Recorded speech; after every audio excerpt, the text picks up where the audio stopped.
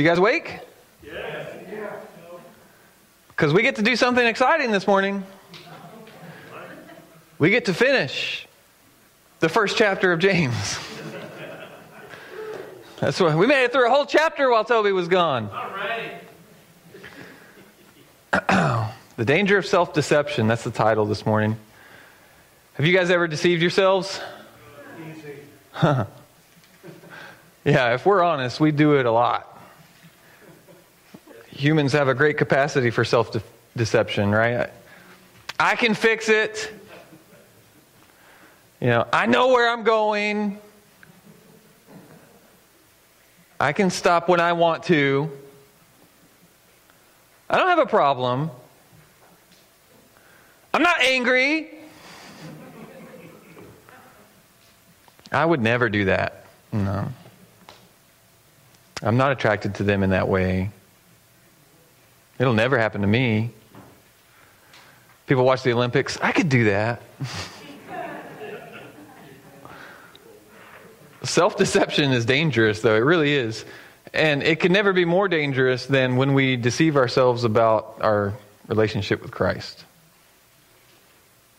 Jesus himself said, if you love me, you will keep my commandments. And John said, he who says, I know him and does not keep his commandments is a liar. And the truth is not in him. Self-deception can lead us to waste time and money to just end up hiring a professional to do the job anyway. Or it can lead us to waste time and gas driving around in circles. It can lead us to hurt ourselves because we thought a little too highly of our parkour skills. It can lead us deeper into addictions that ruin our relationships and our health. It can lead us into sins that we never thought possible. But worst of all, self-deception can lead us to hell. And James didn't want that for anyone. And so he, like Paul and John and Jesus, made an effort to help people understand that a genuine Christian isn't someone who just reads the Bible and listens to sermons and Christian radio and podcasts and talks hypothetically about how important God is to them and what they would do for God. But a Christian, a genuine Christian, is someone who has believed on Christ and repented of their sins and been transformed by the indwelling of the Holy Spirit. They become someone who does, who obeys, who changes. Which brings us to James 1, verses 22 through 27. But be doers of the word and not hearers only, deceiving yourselves. Because if anyone is a hearer of the word and not a doer, he is like someone looking at his own face in a mirror. For he looks at himself, goes away, and immediately forgets what kind of person he was. But the one who looks intently into the perfect law of freedom and perseveres in it, and is not a forgetful hearer, but a doer who works, this person will be blessed in what he does. If anyone thinks he is religious without controlling his tongue, his religion is useless and he deceives himself. Pure and undefiled religion before God the Father is this, to look after orphans and widows in their distress and to keep oneself unstained from the world. God, we ask that this message would be clearly understood, that it would be clearly taught and received today, that it would be about what you say, that we would get it. Help us to hear it and understand how to do it, and then to have the courage to obey.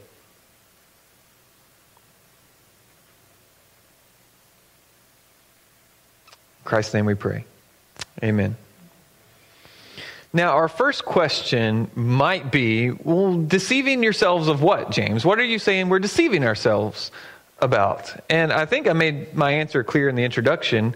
One who is a hearer but not a doer is deceiving themselves about their standing with God. Their faith is dead. It's not genuine. And we know that's I believe we know that's what James is teaching because of what he says later in chapter 2. And so he gets more into that discussion about dead faith and what that means. And so I don't want to make that the focus of this morning because that's more of the focus of the end of chapter 2. But what James does here is he introduces this concept, and he introduces it along with an illustration of what it looks like, which was in verses 23 and 24. Because if anyone is a hearer of the word and not a doer, he is like someone looking at his own face in a mirror. For he looks at himself, goes away, and immediately forgets what kind of person he was. Some translations would say he immediately forgets what he looks like. And of course, that sounds ridiculous. And the thing about it is, it's not that this person is literally forgetting who they are or what they look like. It's that the problem is that they choose, after what they see, they choose to do nothing about it. And Sam Alberry shared his own experience in this way with mirrors. He talks about how there have been countless times when I've been about to head out into the day and I've glanced at myself in the mirror only to discover that presentation-wise, I'm a bit of a disaster. There's a blob of ketchup on my shirt, or my sweater is on inside out, or my tie is dramatically askew, or my top is displaying a visual record of everything I've eaten for the past 12 hours. And what do I do next, having seen the issues? I rectify them. The clothing is dabbed, the jumper reapplied more carefully, the tie straightened up, or the top changed. He says this is why we use mirrors. They show us a problem so that we can sort it out straight away. What we generally don't do, or at least should never do, is what the character in James' little parable does. Nothing. It's foolish to be someone who goes away from the mirror and immediately forgets what he looks like. Having realized that we look a public embarrassment, we don't then ignore that fact. Otherwise, there really was no point in looking at the mirror in the first place. It's pretty simple, right? You look in a mirror, see what's wrong with you, and then you fix it. That's what mirrors are good for. Now, some people want to use mirrors in a different way. They want to just use it to admire themselves, right? But that's not going to work very well with this mirror because the mirror that James is referring to is the Word of God. And I don't know about you guys, but when I read the Bible, it's pretty hard to start admiring myself because the Bible doesn't show me how pretty I am. It shows me how ugly I am. And that's why I need it so much, because if I walk around too long without looking at it, I start to think I'm prettier than I really am. And then I look back into this mirror and I'm like, oh, okay. Yeah, I get it. And when it comes to the mirror of Scripture, I think there's really two big mistakes that we make with it. And these are kind of on opposite ends of the spectrum. And one of them is that we use it as a vanity to admire ourselves. Of course, Scripture does lift me up when I'm down. Praise God. We talked about that a few weeks ago, like how it gives us what we need. And so God brings in His words from Scripture and to keep me from putting myself too low and acting like I'm not valuable. And He also keeps me from lifting myself up too high and becoming arrogant and prideful. But for sure, like God's Word, the mirror of Scripture is not meant to be for our own personal adoration. That's not... For a Christian, that's not a proper use of the spiritual mirror or the physical mirror. Yet, for whatever reasons, we find ways to read Scripture that lead us to admire ourselves. And we read stories about people like David, who is described as a man after God's own heart. And Solomon, who is considered the wisest king of Israel's history. And we read about some of their sins and we think to ourselves, oh man, I would have never done that. We turn our noses up at the Israelites complaining in the wilderness or being afraid to go into the promised land because of the Canaanites. And we say, they were such fools. Yes, they were fools, but fools like us. See, the mirror of Scripture is not meant for our personal admiration. But on the other end of the spectrum, we make another mistake, and that's that we ignore the mirror altogether. And why would we do that? Well, because we don't like what we're going to see. Kent Hughes shared a story about a missionary in the bush who had hung a little mirror from a tree so that he could shave. And the local witch doctor happened to walk by and look into the mirror, and when she saw her hideously painted features, it scared her, and she jumped back, and then she started bargaining with the missionary to try to get him to give her the mirror, and he wasn't having it, but eventually he gave in, and he gave her the mirror, and he said, "Here, you can have it." And she takes it and just slams it on the ground and says, "There! Now it won't be making ugly faces at me anymore." But sometimes our approach to our spiritual mirror is to ignore it. Have any of you guys ever avoided a mirror for a while because you just didn't want to look?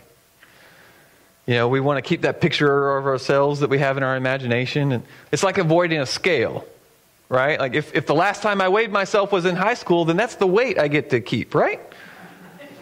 And so police officers are looking at people's driver's license like, 165. Sir, I'm going to need you to step out of the vehicle.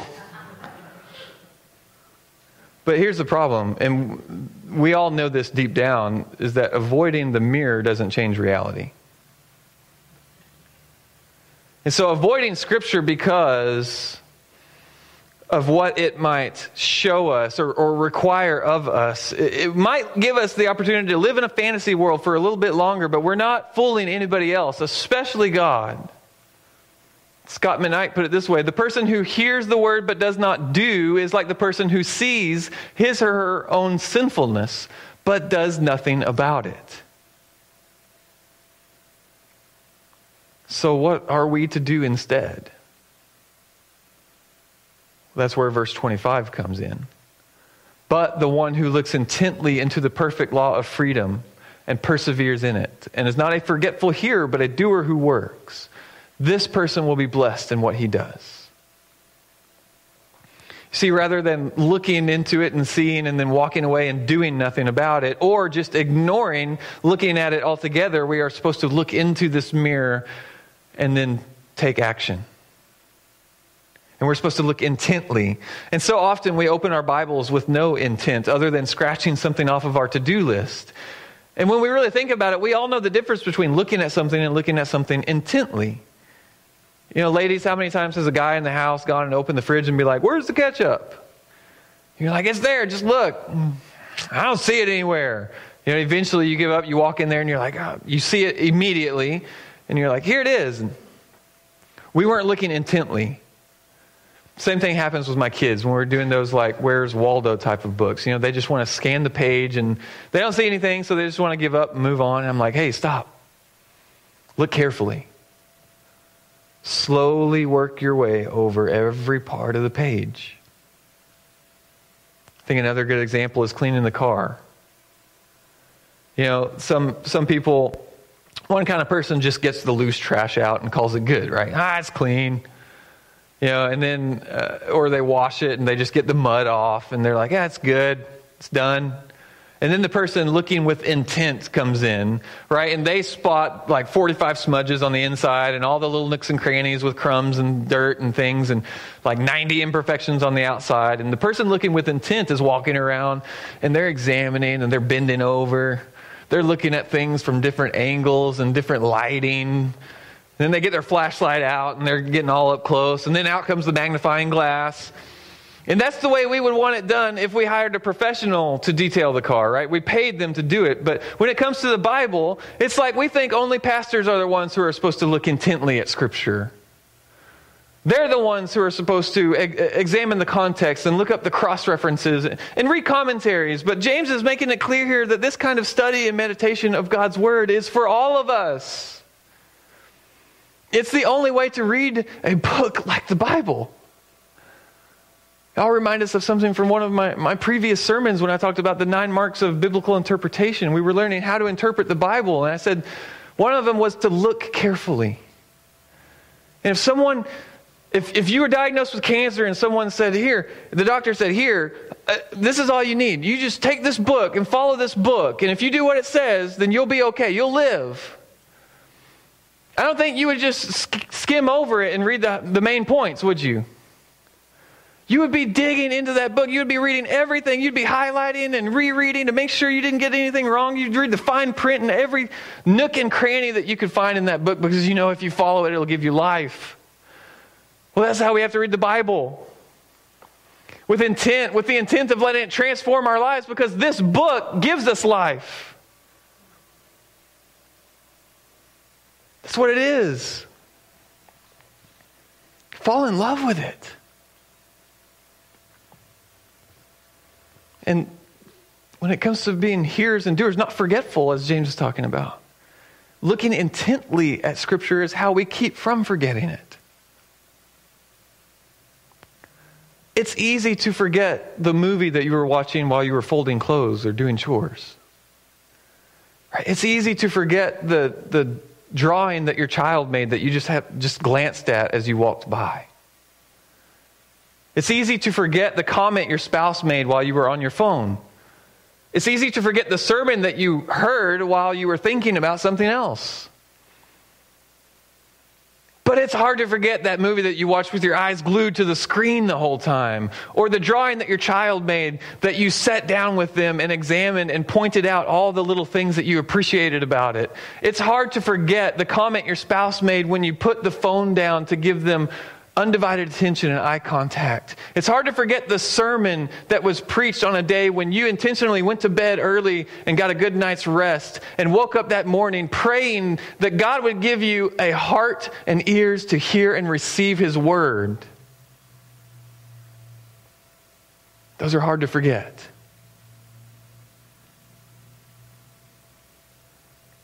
Deuteronomy 6:4-9 describes this art of intent. It says, "Hear, O Israel, the Lord our God, the Lord is one. And you shall love the Lord your God with all your heart and with all your soul and with all your strength. These words which I am commanding you today shall be on your heart.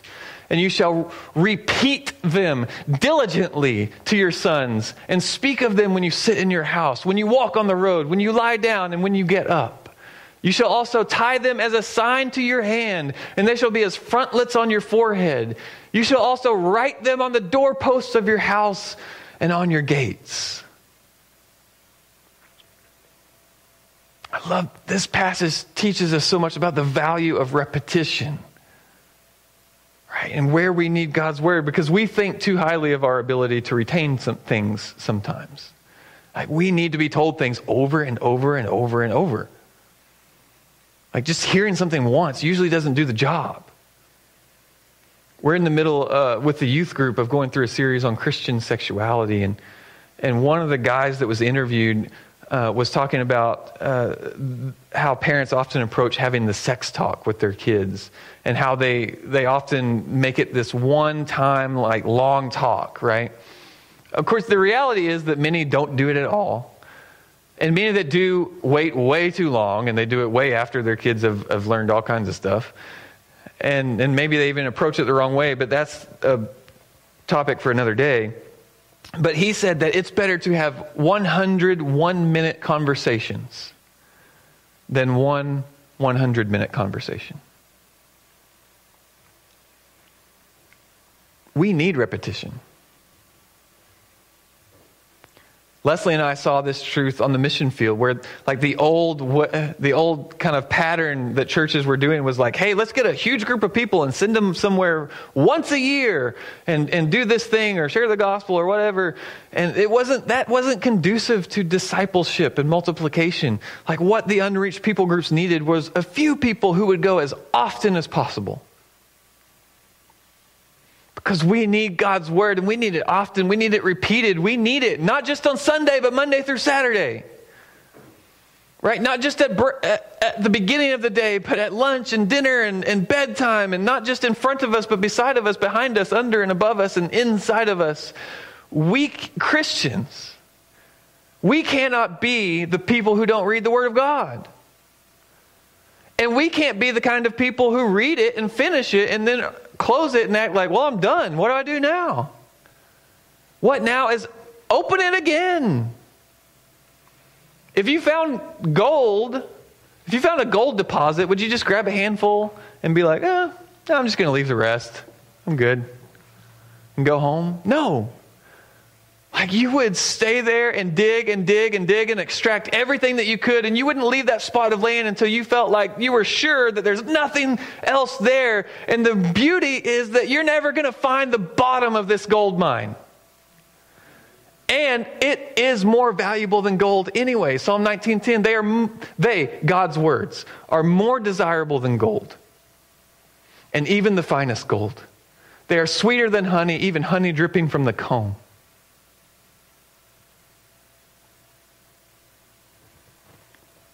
We can't underestimate how valuable God's word is.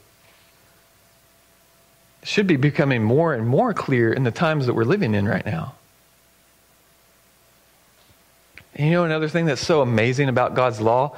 James describes it. He says it's a law of freedom. Now, that sounds contradictory to us. Law of freedom. That's weird. That doesn't sound right. But when we stop and really think about it, it does make sense. I think Sam Alberry put it well. He said, Western society tends to think of freedom purely in terms of the absence of restriction. The idea is that if we remove all constraints, we end up with freedom. So, the imposition of rules and boundaries is a restriction of freedom by definition. But in the Bible, real freedom is not the absence of any and every constraint, but rather the presence of the right kind of constraint. And he gives an example. He says, removing a fish from water does not give it more freedom, but less. It is designed to live in the water, not apart from it. Freedom from water is a removal of constraint, but it is also, for a fish, a complete misunderstanding of what freedom really is. Our own true freedom is only found when we are in the environment which we were designed to flourish in. And that is obedience to God's word. As we live by God's word, we experience true life. Only then can we be said to be properly free. I think he hit the nail on the head. And none of us really want freedom the way the world defines it, because technically that would be anarchy. And so these commands that Jesus says we must obey, and those boundaries that God has laid out in our lives, and those structures of accountability that he's designed in his church, that is where a Christian finds freedom. Good, like glorious, life-sustaining, joy-filled freedom. Because when we look into it intently and obey it, it's a blessing to us. And so Alberry finished by saying, life is never better without God's word. And it's never poorer with it. No command will ever work against us if we follow it. And ignoring one will never actually end up being better for us.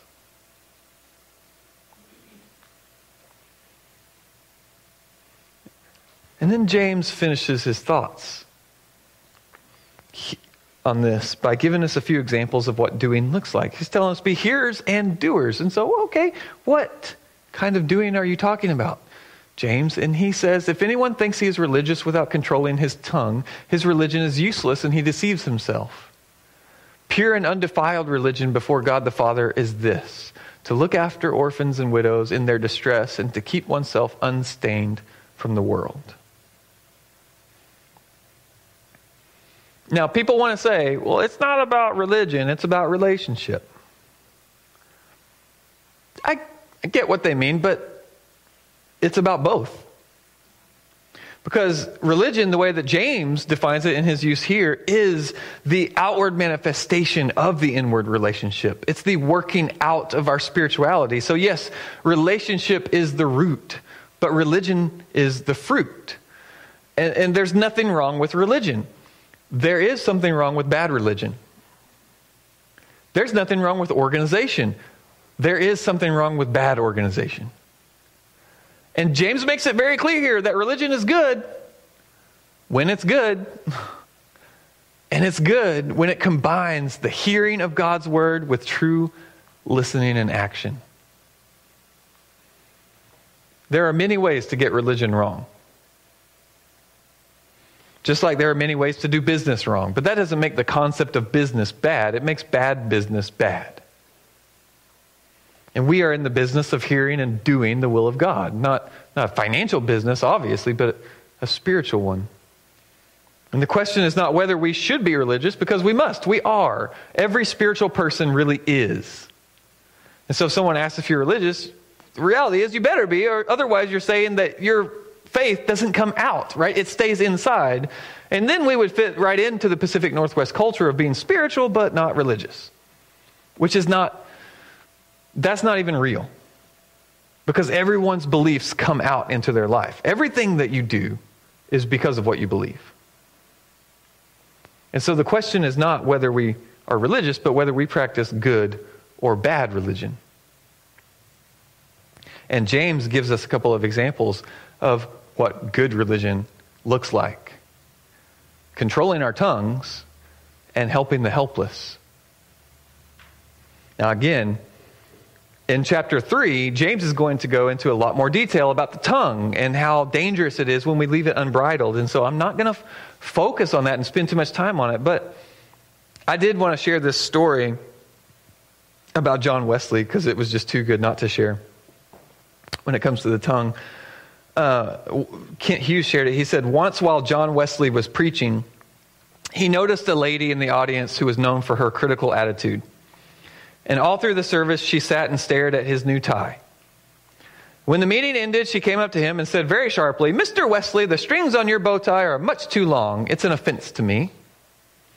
He asked if any of the ladies present happened to have a pair of scissors in their purse. And when the scissors were handed to him, he gave them to his critic and asked her to trim the streamers to her liking. After she clipped them off near the collar, he said, "Are you sure they're all right now?" "Yes, that's much better."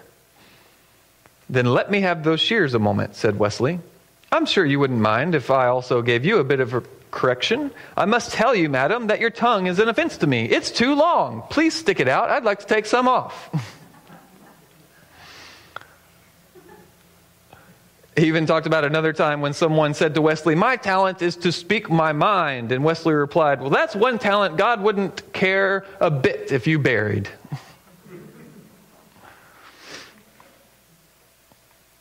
But really, we are lying to ourselves if we think that our time at church and our devotions at home and our offerings and our service to the people of God or the world around us mean anything if they're disconnected from a life of integrity and repentance and love for others.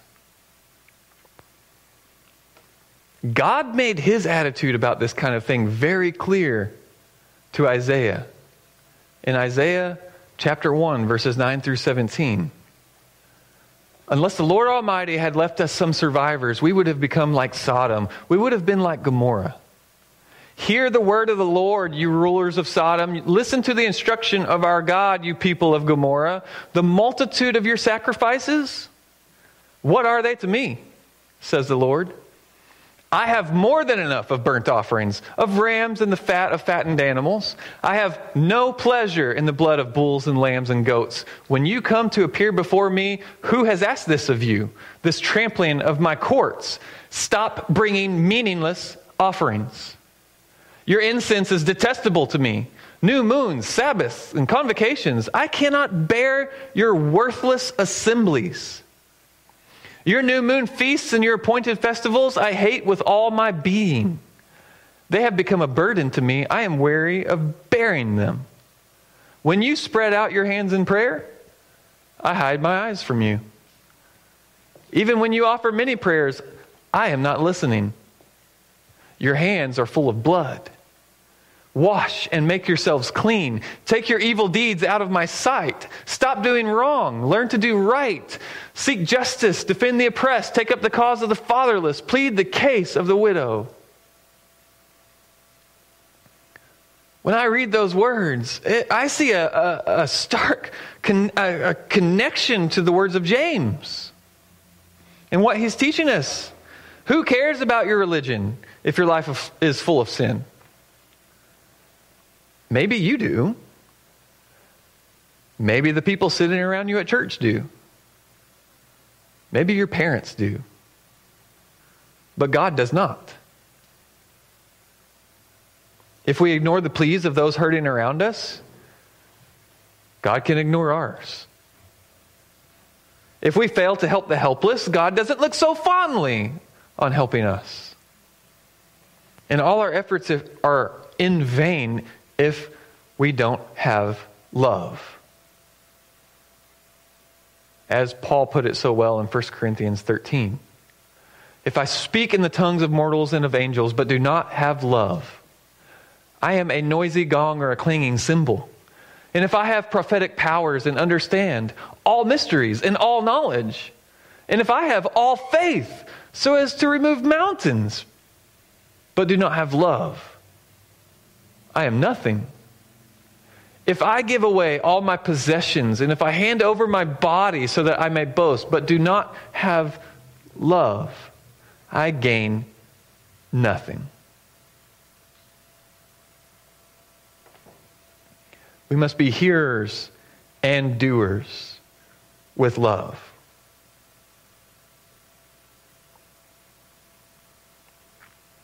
And not just hearers, and not just hypothetical doers either, because hypothetical doing is not doing. David Platt talked about how concerned he is when Christians think that we just need to be willing to do something for the Lord. And we act like willingness is virtuous. And so we play these things, these situations out in our minds, and we say, if God wanted me to do this, I would do it. I'd be willing. And the thing about it is we often overestimate our own courage and underestimate the difficulty of whatever situation we're thinking about in our heads. And to be fair, I believe it is important to prepare ourselves mentally and spiritually for things that may happen in our lives. And I think that it's important to try to foresee those things. I wouldn't be surprised if following Jesus gets me in prison someday, or sued or killed. And I need to be prepared for that. Those situations that I am not in. But what about the situations I am in? Right now. Like how I use my time or my money. Like what kind of job I have. Like how much effort I put into my marriage. Discipling my children. Or sharing the gospel. Or helping the helpless. There's no virtue in telling myself, well, I'd be willing to give more if God wanted me to. I'd be willing to serve. I'd be willing to share the gospel. Those questions don't matter. What matters is, what does God want me to do? As Platt put it, don't be willing to obey the word, obey the word. Don't be willing to help the poor, help the poor. Don't be willing to share the gospel, share the gospel. Don't be willing to live in purity, live in purity. We are to be doers of the word and not hearers only. You see, being a hearer and not a doer is like trying on clothes but never buying them. It's like test driving cars but never owning. Visiting and taking tours of houses but never signing. As Ken Hughes said, there's a world of difference between reading a menu and eating a meal. Eat the meal. Taste and see that the Word of God is good. It gives life. Look intently at it, right? Don't use it as a vanity to admire yourself, and don't ignore it because you're afraid of what it's going to show you or what it's going to tell you. And when you look into it, the perfect law of freedom, remember that it is good for you. It is good for us. And so don't be deceived by the lies of Satan and the world, and maybe most of all by the lies of ourselves. Because the law of the Lord is perfect, reviving the soul. The decrees of the Lord are sure, making wise the simple. The precepts of the Lord are right, rejoicing the heart. The commandment of the Lord is clear, enlightening the eyes. The fear of the Lord is pure, enduring forever. The ordinances of the Lord are true and righteous altogether. More to be desired are they than gold, even much fine gold, sweeter also than honey and drippings of the honeycomb. Moreover, by them is your servant warned. In keeping them, there is great reward.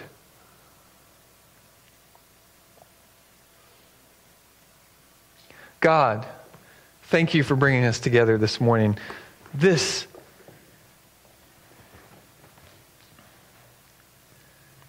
What can we even say?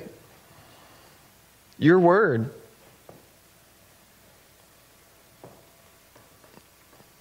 It's not just words on paper.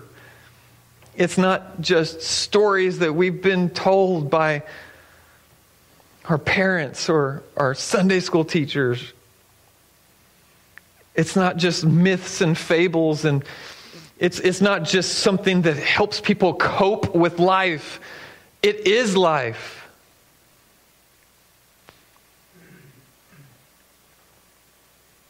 There are many, many misunderstandings and misconceptions of your word in this world, but we pray that none of them would dwell at Riviera Baptist Church.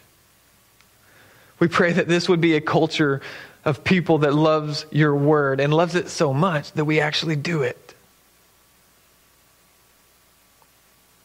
We actually read it. We actually listen to it. And we put it all around us. All throughout the week, all throughout the day. We let it come and dwell inside of us.